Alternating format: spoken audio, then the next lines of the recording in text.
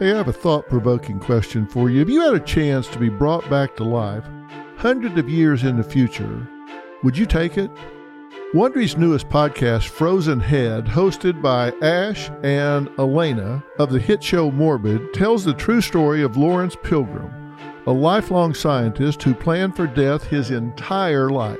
Because for him, death wasn't the end, it was just the beginning.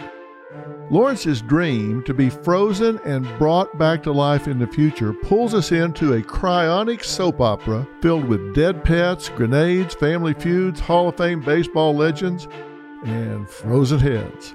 Lots of frozen heads. It's a story about the desire to avoid death, the lengths people will go to make that a reality, and what it means to be alive to begin with. Now, I'm about to play a clip from Frozen Head. And while you're listening, follow Frozen Head wherever you get your podcast.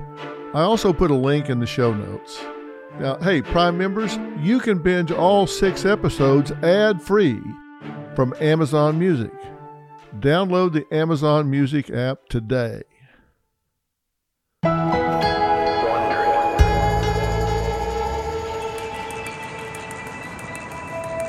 It's a fresh spring day in Montana.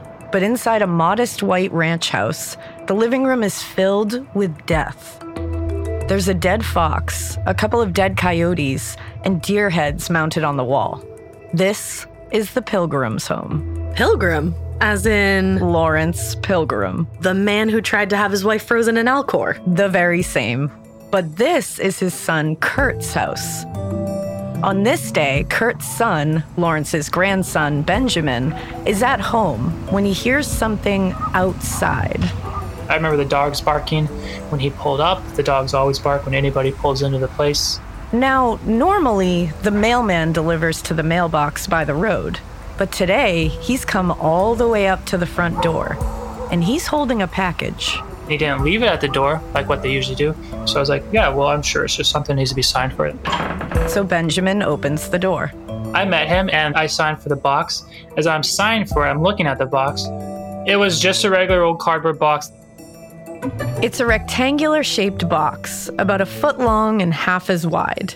A little bit bigger than a shoebox. Benjamin is used to seeing boxes arrive at the house. His dad, Kurt, sells tools. But something about this one is different. I'm thinking this is a pretty small box. It doesn't sound like it's full of tools. Benjamin says thank you, and as the mailman walks back to his truck, Benjamin takes a closer look at what's in his hands. I believe the markings were extremely fragile, ashes or body remains or something of that regard was on the side of it. Oh, this is definitely not a box of tools. No, it's not. His dad is out on a delivery, but Benjamin decides to give him a call. I was like, let me at least give him a heads up because this sounds like something that he may have to deal with. Yeah, like a box of human remains is probably something he'll have to deal with. I was like, your dad was going to be frozen upon his death. Is that correct? Fair question. My dad said, yes, he was going to be frozen. Why do you ask? I was like, I am holding a box that I just signed for that is containing someone's ashes.